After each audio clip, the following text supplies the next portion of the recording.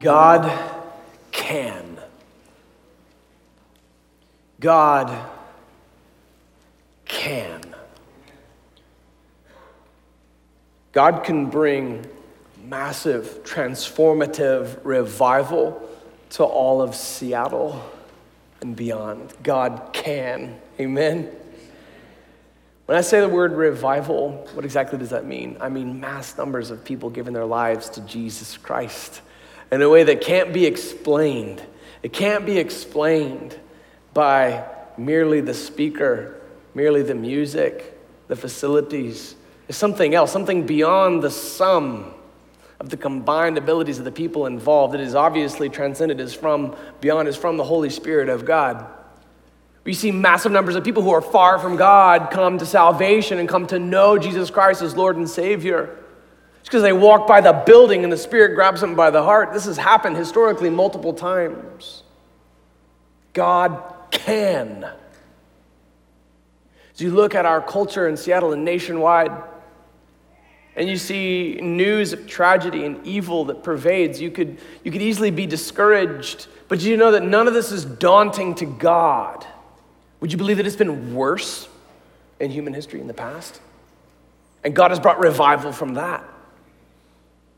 We often think about American history and we think that we all used to be a bunch of Puritans with halos over our heads, but that's not really the case. In the year 1726, the pervading thought about church was that people are just going through the mindless ritual of things out of a sense of obligation, not out of an expression of devotion to Jesus Christ. 1726. And then the Great Awakening comes. We've seen multiple revivals throughout American history. And two of the largest of them came not from the buckle of the Bible Belt, but from California. God can. There are two major cities in the U.S. in whose proximity there has yet to be a revival. One is San Francisco. The other one, Seattle. God can. How? I believe it will be the people of God humbling themselves and praying to Him, asking God to hear them from heaven, to heal their land, and to begin discipling believers, to make not only disciples, but disciple makers. Did you hear the distinction? Making disciple makers. When Jesus gave the Great Commission, He was speaking to His disciples. He was a rabbi speaking to His disciples. And when He told His disciples to make disciples, what did the disciples then become? Rabbis themselves. The Great Commission is a command, but it's also a prophecy that will be fulfilled. We're going to spoil the ending. We're going to look at Revelation 21 as one of our cross-references today, and you're going to see there that the Great Commission will happen. The Great Commission is Matthew 28, 18 through 20. The resurrected Jesus speaking to His disciples says, "All authority in heaven and on earth has been given to me. Therefore, go and make disciples of all nations, baptizing them in the name of the Father, Son, and Holy Spirit," just like we did here, teaching them to obey everything I've commanded. That's why we as a church have a book-by-book plan through the Bible. And lo, I am with you always, even to the very end of the age. It is God's will the disciples be made of all nations. How do I know that? Because I can read. The Great Commission will be fulfilled. It will take place. You're going to see representatives from every nation, every tribe, every language, every tongue will confess that Jesus Christ is Lord. It simply will take place. Now, are you a part of the work of God on the earth? I think it begins right here. I think that revival in Seattle begins right here. What was God's word to His people Israel? If my people who are called by my name will humble themselves and pray, I will hear from heaven. I will heal their land. It begins right here. God, call forth sinners all over Seattle and start with me. Amen? Call forth sinners and start with me. And as you repent, as we humble ourselves, as we pray to God, We come alongside brothers and sisters in Christ, younger men in the faith, if you're a man, younger women in the faith, if you're a woman, to disciple them, to show them how the Christian life is lived out, and then to show them how to show someone else. Show them how to share the gospel with somebody else. You walk with them and you say, it goes like this, it goes like this, do what I do. Okay, next steps now. Okay, baptism. Serving, giving. Okay, now who are you walking with? Who are you leading to Christ? That is a picture of discipleship. Walk alongside someone else who's younger in the faith than you and walk them through their next step. Are they saved? What is their next step? Baptism. Been baptized? What is their next step? Are they part of a group? What's their next step? Are they using their spiritual gifts to serve? What's their next step? Are they giving? What's their next step? Are they discipling somebody else? Are they sharing their faith? Walk with them and show them it goes like this. Do what I do. And then after you've ministered to that person, you set them free, you go on to somebody else. Consider what this does mathematically to the church's growth. There's one way in which we've been growing. It's growing by addition. Praise God for that. People come here. They hear the gospel of Jesus Christ. They're radically transformed. They're saved. And we baptize them here. We add on to the family of God. But I want to see God do more. I want to see more Christians making disciple makers so that we would grow by multiplication, not by addition alone, as beautiful as that is. When you consider the implications mathematically of this kind of church growth versus growth by addition, it can become quite beautiful and quite astounding. And for that reason, to that end, I've enlisted some help. And by the time we're done with our sermon today, I'll have a picture of multiplication for you, hence the earplugs. This kind of growth by addition versus growth by multiplication is depicted in part through the authorship of Ephesians versus the authorship of 1st and 2nd Timothy and Titus. As a church, we at Highlands Community Church just finished this past summer studying 1 Timothy, 2 Timothy, and Titus. Who here was blessed by our study of the pastoral epistles? Right, those are amazing books, right? They're difficult books. They're difficult. They're good. Can I preach a message just from the names of the books alone? Is that okay? I've always wanted to preach a sermon from the table of contents of the Bible. Because I believe the names of the books themselves tell a story from Genesis to Revelation, don't they? The redemptive story, the redemptive plan of God. We're in Ephesians now. We studied 1 Timothy, 2 Timothy, and Titus, and now we study Ephesians. Paul wrote all of these books, but the context in which he wrote them was different. When he writes Ephesians, he's writing to the church that he planted. He's speaking to his own beloved church, which he, along with Priscilla and Aquila, planted. Now, when he writes 1 and 2 Timothy, he's pouring into one of his proteges, somebody he discipled, and showing him how to make disciples of others, how to lead the church at Ephesus that he planted. He begins the church at Ephesus, and then he hands the reins over to Timothy. Christian, you've been walking with God a long time. You're wondering what is next. You've been like Paul as he wrote Ephesians. You've shared the gospel with other people. But have you been like Paul as he writes 1 and 2 Timothy and Titus? Have you walked alongside somebody else to show them how to share the gospel? To show them how to disciple somebody else?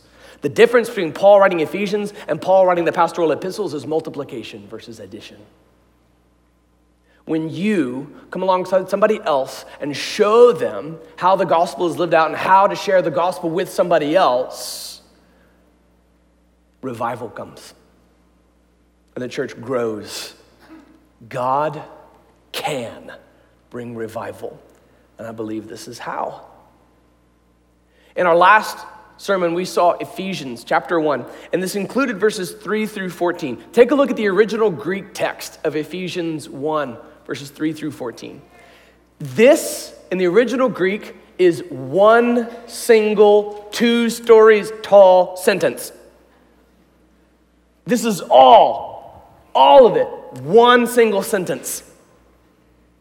This is the longest sentence in the whole Greek New Testament. Now, why is that? is because it was a doxology, meaning it was a proclamation of praise of God. Do you remember last week's sermon? I hope you do, because it was glorious. Just extolling the virtues and the greatness and the awesomeness of God. It's like Paul, under the inspiration of the Spirit, began talking about how great God is, and he just couldn't get to a punctuation point because he kept extolling the virtues of God and how awesome God is. So the opening 14 verses of Ephesians are doxological in nature.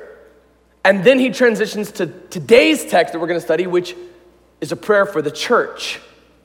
Now, doesn't that indicate that Paul is praying as we were taught to pray? Do you remember the model prayer? Do you remember the Lord's Prayer? As Jesus taught us to pray, what are the opening words of the Lord's Prayer? Our Father who's in heaven, hallowed be your name. It begins with praise for God. If your prayers begin with problems, you're going before God and you're listing out problems. And you're going before him and you're asking him for help. Now that's okay to do. The word says, cast all your cares upon him because he cares for you.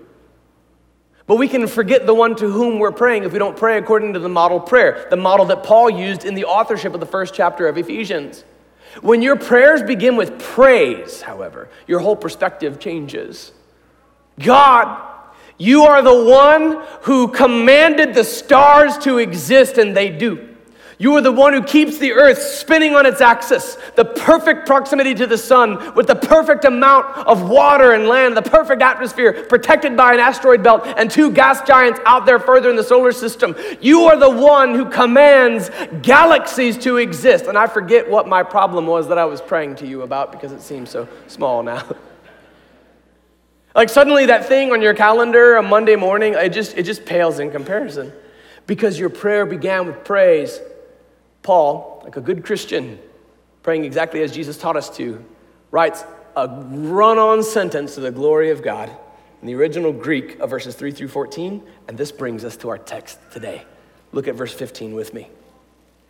For this reason, because I have heard of your faith in the Lord Jesus and your love toward all the saints, I do not cease to give thanks for you, remembering you in my prayers, that the God of our Lord Jesus Christ, the Father of glory, may give you a spirit of wisdom and of revelation and the knowledge of him, having the eyes of your hearts enlightened, that you may know what is the hope to which he has called you, what are the riches of his glorious inheritance in the saints, and what is the immeasurable greatness of his power toward us who believe, according to the working of his great might, that he worked in Christ when he raised him from the dead and seated him at his right hand in the heavenly places, far above all rule and authority and power and dominion, and above every name that is named, not only in this age, but also in the one to come. And he put all things under his feet and gave him as head over all things to the church, which is his body, the fullness of him who fills all in all. Look to the opening 3 verses of this passage with me, please, verses 15 through 17. Use as your interpretive lens the concluding words, the knowledge of him. Okay? Now in the next verse, the remainder of this sentence, Paul's going to get more specific. But in light of the fact that some of the content in verse 17 can be misinterpreted and misapplied unto heretical ends, I want us to interpret this properly, using Scripture to interpret Scripture.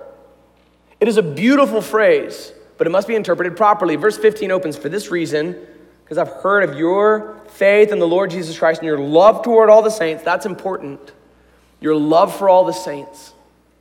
1 John describes this love that you would have for the people of God, the love that you would have for the saints, the love that you would have for the church. This is one of the evidences brought on by the Holy Spirit of God in you to let you know that you are saved, that you love one another, that you love each other is proof that God is within you. The church is a fascinating thing, isn't it? It's one of the only contexts in which people from various strata, various walks of life, who would otherwise never cross paths, may come together and worship shoulder to shoulder and serve shoulder to shoulder. It brings people together in a beautiful way. And you find yourself, because of the work of God, because of the church, loving people with whom you'd otherwise have no contact. This love for the saints is a beautiful, beautiful thing. And it's one of the evidences, according to 1 John, that you can know that you are saved. This love that you have toward all the saints. I do not cease, Paul says, to give thanks for you, remembering you in my prayers, that the God of our Lord Jesus Christ, the Father of glory, may give you the spirit of wisdom and of revelation and the knowledge of him. Those words, the spirit of wisdom and of revelation, can be misapplied and misinterpreted. The critical clause for interpreting this paragraph is in the knowledge of him. Because you know Jesus, you know the spirit of wisdom and of revelation. It's the critical clause in interpreting this paragraph. Some manuscripts capitalize the word spirit and some do not. Both point to the same idea, that the Spirit of God enables your spirit, lowercase s, to understand what God is saying. Jesus spoke in parables and would say, let he who has ears to hear, let him hear. And to those who believed in Jesus, they grasped the content of the parables. To those who rejected Jesus, they seemed like innocuous farming riddles. The opening of Revelation says, let he who has ears to hear what the Spirit says to the churches. You grasp it because the Spirit of God is within you. You, with spiritual ears, understand spiritual truths. You have then this spirit of wisdom and revelation. This speaks to an experiential knowledge of God. You have experienced walking with God, and thus you understand exactly what revelation and wisdom mean. The Floridian kid who is dying to know what snow is like. Floridian kid. You can't really imagine it accurately. You've got to go to Whistler.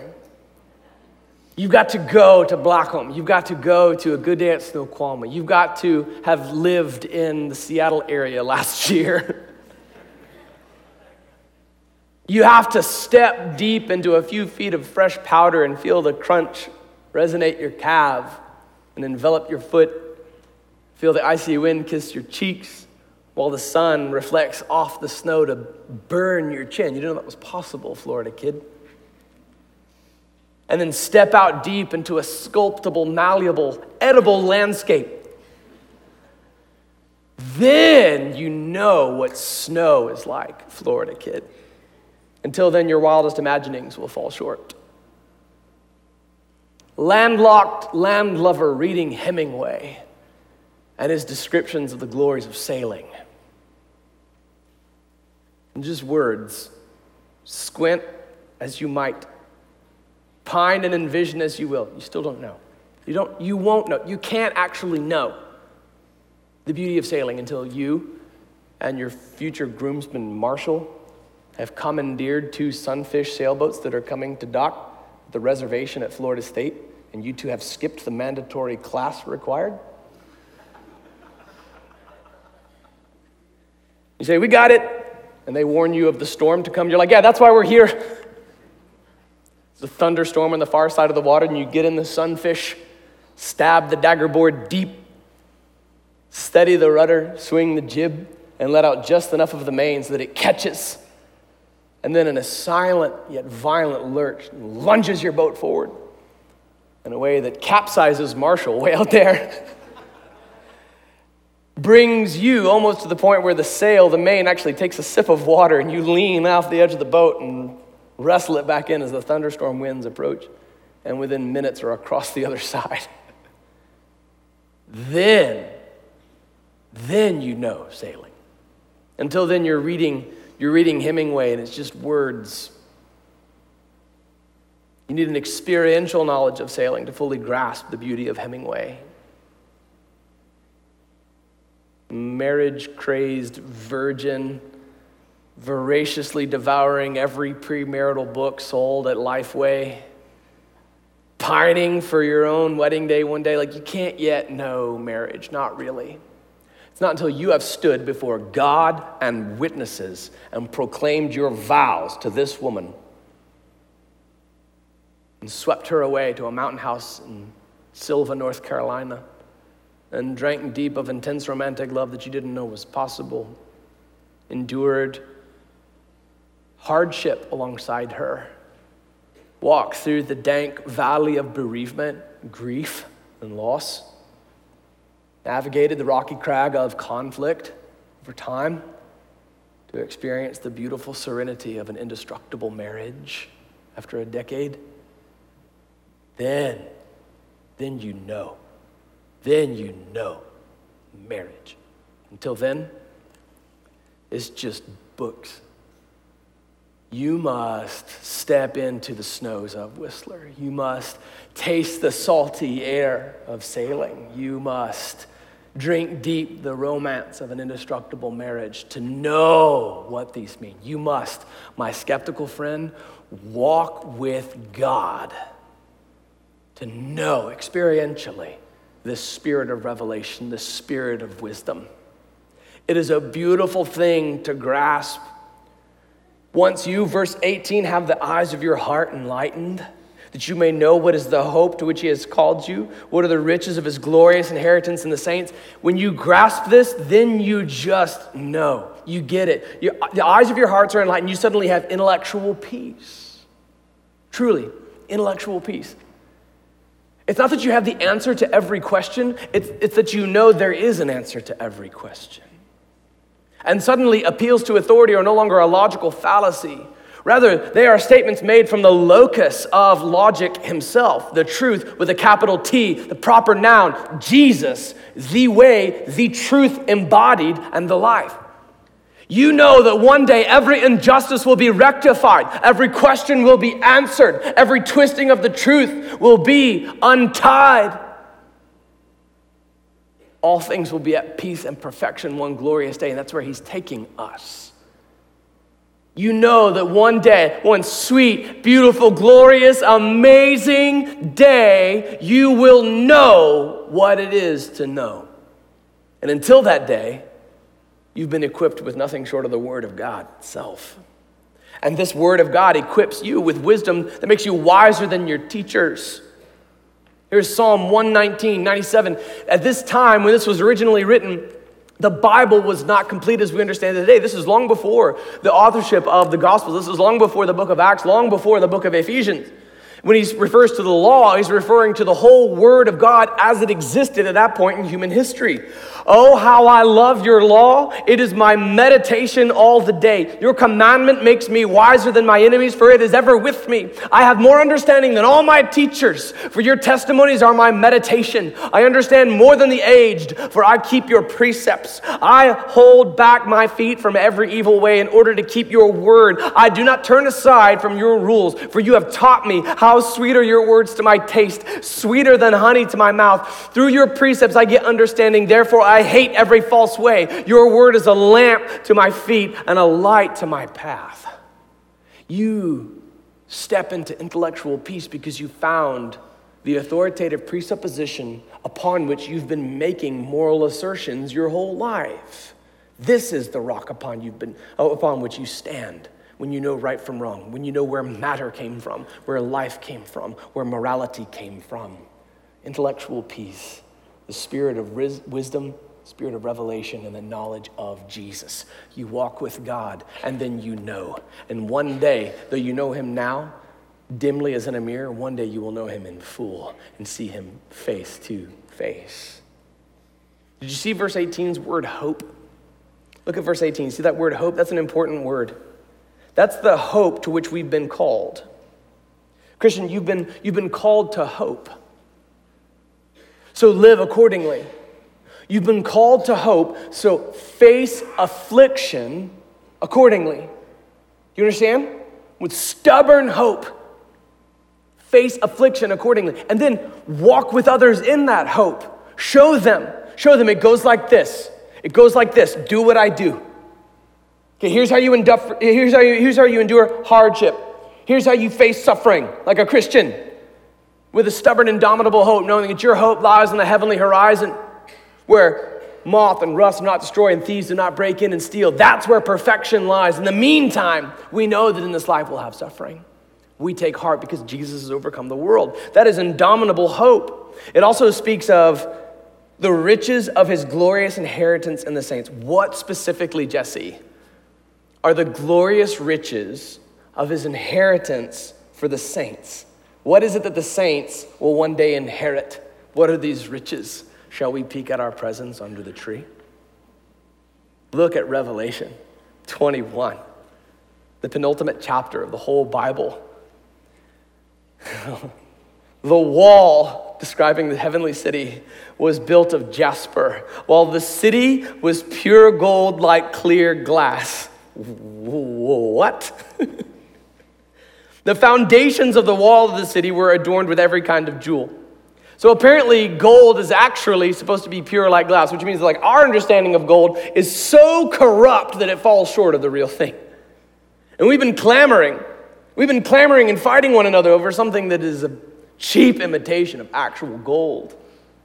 Moreover, the foundation for the wall around the city, that has to be the least conspicuous, the least glorious, the least beautiful part of the heavenly city. It's not like the peak of a spire of a castle tower. No. It's not even at the threshold of the ark of the doorway. It's not even the wall. It's the foundation under the wall that surrounds the city. And the text says it's covered with every kind of jewel. There's 12, one for each tribe of Israel, one for each disciple. The first was jasper, the second sapphire, the third agate, the fourth emerald, the fifth onyx, the sixth carnelian, the seventh chrysolite, the eighth beryl, the ninth topaz, the 10th chrysoprase, the 11th jacinth, the 12th amethyst. And the 12 gates were 12 pearls, each of the gates made of a single pearl. And the street of the city was pure gold, like transparent glass. I saw no temple in the city, for the temple is the Lord God, the Almighty, and the Lamb. And the city has no need of the sun or moon to shine on it, for the glory of God gives it light, and its lamp is the Lamb. We have no need for the puny sun in heaven. By its light will the nations walk. Do you remember what I told you about the Great Commission, how there will be disciples made of all nations, that every tongue and tribe and language will confess that Jesus is Lord? Here it is. By its light will the nations walk, and the kings of the earth will bring their glory into it, and in its gates will never be shut by day, and there will be no night there. Do you know what that means? Its gates are never shut by day, and there's never night. Therefore, the gates are always open. Yeah, but Jesse, doesn't that mean the city's vulnerable? Vulnerable to what? God has dominated evil forever, so leave those beautiful gates open. They will bring into it the glory and the honor of the nations. This is the inheritance of the saints. These are the glorious riches that you inherit if you're a child of God. So what are the glorious riches of his inheritance in the saints? Look at Revelation 21. And you know what? It's like snow. It's like sailing. It's like marriage. You just got to come with me and see. You got to come experience heaven, and then you'll know. And then you'll know. Look at verse 19. What is the immeasurable greatness of his power toward us who believe? Immeasurable greatness. Were you to discover some quantum, some increment, some currency or tender by which you might quantify and then measure the greatness of God, you would find that it is immeasurable. The immeasurable greatness of his power toward us who believe. Toward, that's a frightening preposition. That immeasurable greatness is toward us. It's a terrifying concept until you realize what it's for. According to the working of his great might. It is his redemptive purposes that are at work in us. Verse 20, that he worked in Christ when he raised him from the dead and seated him at his right hand in the heavenly places, far above all rule and authority and power and dominion, and above every name that is named, not only in this age, but also in the one to come. And he put all things under his feet and gave him as head over all things to the church. See the immense role the church plays in God's redemptive plan. God has decreed all this beautiful glory, this hope for the saints, this glorious inheritance for the saints. And in all of it, the church plays a critical role in that redemptive plan. As we continue to study the book of Ephesians, you're going to see the church itself described as the very body of Christ, that we would embody God on the earth. There was a time in redemptive history wherein the presence of God was between the tips of the seraphim's wings at the mercy seat and the top of the Ark of the Covenant, the chest that was used in Old Testament worship. There was a time when the presence of God on the earth was in the Holy of Holies, at the epicenter, the temple in Jerusalem where worship took place. But now, in the New Testament era, where dwells the Holy Spirit? Within believers. And when we come together, we embody Christ on the earth. The church holds a tremendous role in God's redemptive plan. It's a beautiful, beautiful calling indeed. This language in verse 22 of putting all things under his feet, it's echoed in Hebrews 2, verse 5 through 8. The opening chapters of Hebrews 1 and 2 are heavily Christological, and they're useful in answering questions often asked by Jehovah's Witnesses and Mormons about Jesus versus the angels. For it was not to angels that God subjected the world to come, of which we are speaking. It has been testified somewhere, what is man that you are mindful of him, or the son of man that you care for him? You made him for a little while lower than the angels. You have crowned him with glory and honor, putting everything in subjection under his feet. This line from Hebrews 2, what is man that you are mindful of him, comes from Psalm 8. When I was writing curriculum for Lifeway, I had the chance to speak with some of the faculty of Harvard Divinity School. And I brought my family to Boston. We saw all the beautiful things to see, had the delicious chowder, saw a game at Fenway. And en route to meet some people at Harvard Square, I passed across the severed quadrangle and passed in front of Emerson Hall. Emerson Hall is one of the oldest buildings on the Harvard campus. It houses the philosophy department. It's named for Ralph Waldo Emerson, an alumnus of Harvard. When it was built in 1905, the apocryphal yet persistent fable says that the philosophy faculty decided upon a quote from Protagoras to be inscribed and etched in the stone above the north facade facing the quadrangle. So that every time people would walk in and out, they would see this quote written above them. And what they chose from Protagoras embodied to them the spirit of the Renaissance. Man is the measure of all things, they chose. And went home for summer vacation, ready to return to their newly built philosophy headquarters at Harvard. Yet, C.W. Eliot, Harvard president at the time, against the wishes of the philosophy department, decided instead upon this quote from Psalm 8. Rather than seeing the quote from Protagoras embodying the Renaissance, they come home to see a statement embodying the spirit of the Reformation. What is man that thou art mindful of him? I give you the north facade of Emerson Hall at Harvard University.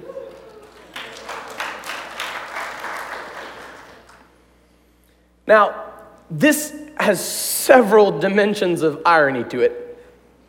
For one thing, Emerson himself was a transcendentalist and a man-centric pantheist. He is quoted as saying in his journals, in all of my lectures I have taught one doctrine, namely the infinitude of the private man. Yet his namesake building reads, what is man that thou art mindful of him? I find that funny. Moreover, in my interactions with the faculty of Harvard Divinity School, I met one Christian. The Divinity School. One Christian. Moreover, the crest of Harvard, the oldest college, founded before calculus was discovered. You understand that? The crest of Harvard is Veritas Christo et Ecclesiae, meaning truth for Christ and the church. And here, one of the oldest buildings right in the heart of the quadrangle, Emerson Hall, reads, what is man that thou art mindful of him? Indeed, what are we that God is even mindful of us? Consider the vastness of his omnipotence and perfection, and consider our depravity and what we are prone to, left to our own devices. What is man that thou art mindful of him indeed? Is it not God's prerogative to flick us away as sinful ants? It is his prerogative. Who would correct God on such a rebuke? But that is not what God does. Instead, he draws us near as his children. Aren't you grateful for the mercy of God? What is man that thou art mindful of him? And yet you draw us near. You adopt us and give us the glorious riches of the inheritance of the saints. You give us knowledge that surpasses our teachers. You give us the foundation for truth himself. You give us hope that is indestructible, come what may. And all of this is so that we might be the body of Christ, the fullness of him who fills all in all. As we continue in our study of Ephesians, we get to chapter 4, we'll talk more about what it means to be the body of Christ as a church. When we get to chapter 5, we'll talk more about what it means to be the bride of Christ. And this beautiful definition for marriage. But in the meantime, would you invite as many people as you possibly can into this glorious inheritance in the saints? You've stumbled upon the riches given to the children of God and been commissioned with the Great Commission to make disciples of all nations, to bring as many people in as you possibly can. This is the means by which I believe God will bring revival to the Pacific Northwest.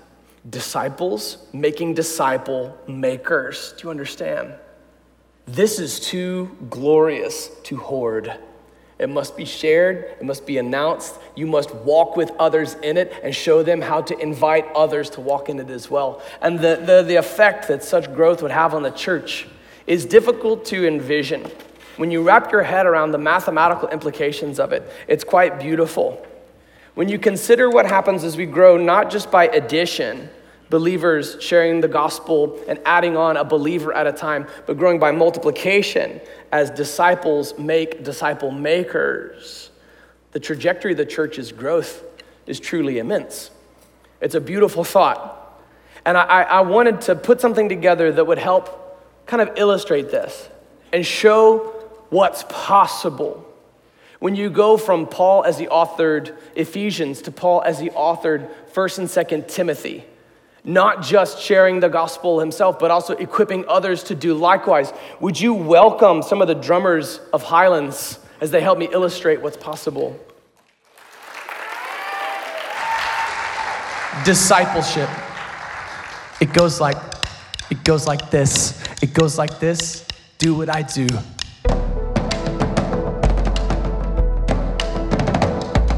It goes like this. Do what I do. Now get someone else, disciple him too.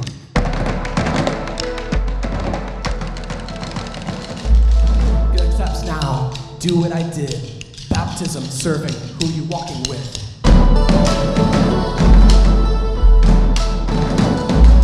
Next steps now, do what I do. Lead someone to Christ, then baptize him too.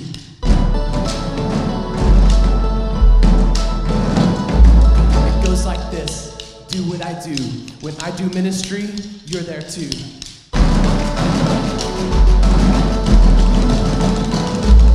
It goes like this. Do what I do. Do what I do, then teach them too. This is how revival starts. It's not audacious, it's not even new. We are merely the latest in a legacy of discipleship dating back to Paul and Timothy. This is how revival starts. Can you hear the war drums? Can you envision the growth? Make disciples who bring revival. Make disciples who make disciples. I'm your Paul. You're my Timothy. Take over, it's your time. This is not about me. Help me cheer on my disciple Timothy. Go Timothy. Go Timothy. Go Timothy. Go Timothy. Go Timothy. Be strengthened in the faith. I fought the good fight. I've run the good race. I have to go to Rome. You lead the church at Ephesus, Timothy. Don't let anyone look down on you because you're young. Set an example for the believers in speech, in life, in love, in faith, and in purity. Bring revival, Timothy. Make disciples who make disciples. God desires that all people come to a knowledge of the Savior. So make disciples. Make disciples who make disciples. Make disciples who make disciples. Make disciples.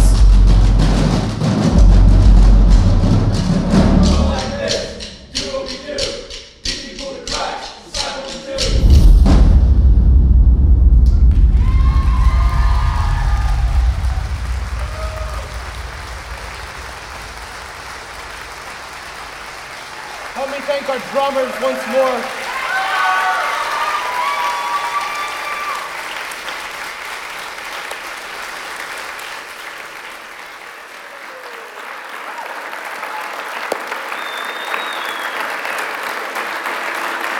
Beautiful. Church, do you see what's possible? Do you see what happens when you make disciples who make disciples and the church grows by multiplication rather than by addition? Some of you have been writing the book of Ephesians, and that's beautiful. But remember, Paul would hand the reins over to Timothy, whose books we've already read. would you consider that you as a Christian, you may have been walking with God for 90 years and you're wondering what's next. It could be that you have to go from writing Ephesians to writing 1st and 2nd Timothy, to showing people how to show people the gospel of Jesus Christ. This is what is possible as you walk alongside your own Timothy and equip him, equip her to make other disciples. Then new believers take their ranks and the war drums grow. And then in Jesus' name, revival envelops the whole Pacific Northwest. Amen. If the Holy Spirit of God is drawn upon your heart to be saved today, I want to lead you in a simple prayer, praying John 3:16, Romans 3:23, Romans 6:23, John 14:6, and Romans 10:9. And if you're a believer in Christ who has yet to enact this call unto discipleship, to make disciples who make disciples, would you go before the Lord today in light of this picture of what might be as we grow by multiplication? Please join me in prayer before God. God, I want to pray on behalf of Christians in this room who have not been discipling others, who haven't yet understood that we're to grow by multiplication. I pray, Father, that this indelible picture will be burned into their retinas, and they might envision what could be as they, just as Paul did upon writing to the church at Ephesus and then handing the reins over to Timothy, empower young people with ministry to do and to coach them in how to walk alongside others, showing them their next steps. Showing them, okay, you've been saved, now it's time to be baptized. You've been baptized, it's time to join a group. You're in a group, it's time to use your gifts to serve. Using your gifts to serve, it's time to give. You've been giving, it's time to evangelize. You've been evangelizing, it's time to disciple somebody else now. Lord, we hear the war drums rising. We see the glorious riches, the inheritance that is there for the saints. And in obedience to your great commission, fulfilling your will as decreed in Revelation 21, wherein all the nations bring their glory in. God, we fully intend to make disciples of Jesus Christ all around Renton, all around Kent, to give people the hope and healing of the gospel of Jesus Christ, to help people find and follow Jesus, and to make disciples, God, stagnant no more. May we show others how to walk with Jesus. God, I want to pray on behalf of the skeptic, my skeptical friend, who came here drawn by your Spirit and doesn't even know it. God, your Holy Spirit is drawing on my heart. I didn't believe in you until I walked in this room, but I've seen your glory of your word, and I believe it's true. I've felt the drawing of your Holy Spirit. I believe he's near. I believe that Jesus is alive. I believe, John 3:16, I believe that you love the world so much that you gave your one and only Son, that if I would believe in him, I would not die but have everlasting life. I believe, God, Romans 3:23 is true. I confess it. I have sinned and I have fallen short of the glory of God. And I believe Romans 6:23, the wages of that sin is death, but the gift of God is eternal life in Christ Jesus. I believe John 14:6. I believe that Jesus is the way. I believe that Jesus is the truth. I believe that Jesus is the life. And I know there's no way I can come to you, Father, except through Jesus. And so drawn by the Holy Spirit of God, I confess with my mouth, Jesus is Lord. Highlands Community Church, would you say Jesus is Lord? Say it, Jesus is Lord. I believe in my heart that God raised Jesus from the dead. Now God, let me be saved. Let me be saved. Let me be saved. In Jesus' name, amen. Amen. Would you stand and worship with us? Some of us for the very first time as brand new believers in Jesus Christ as Lord.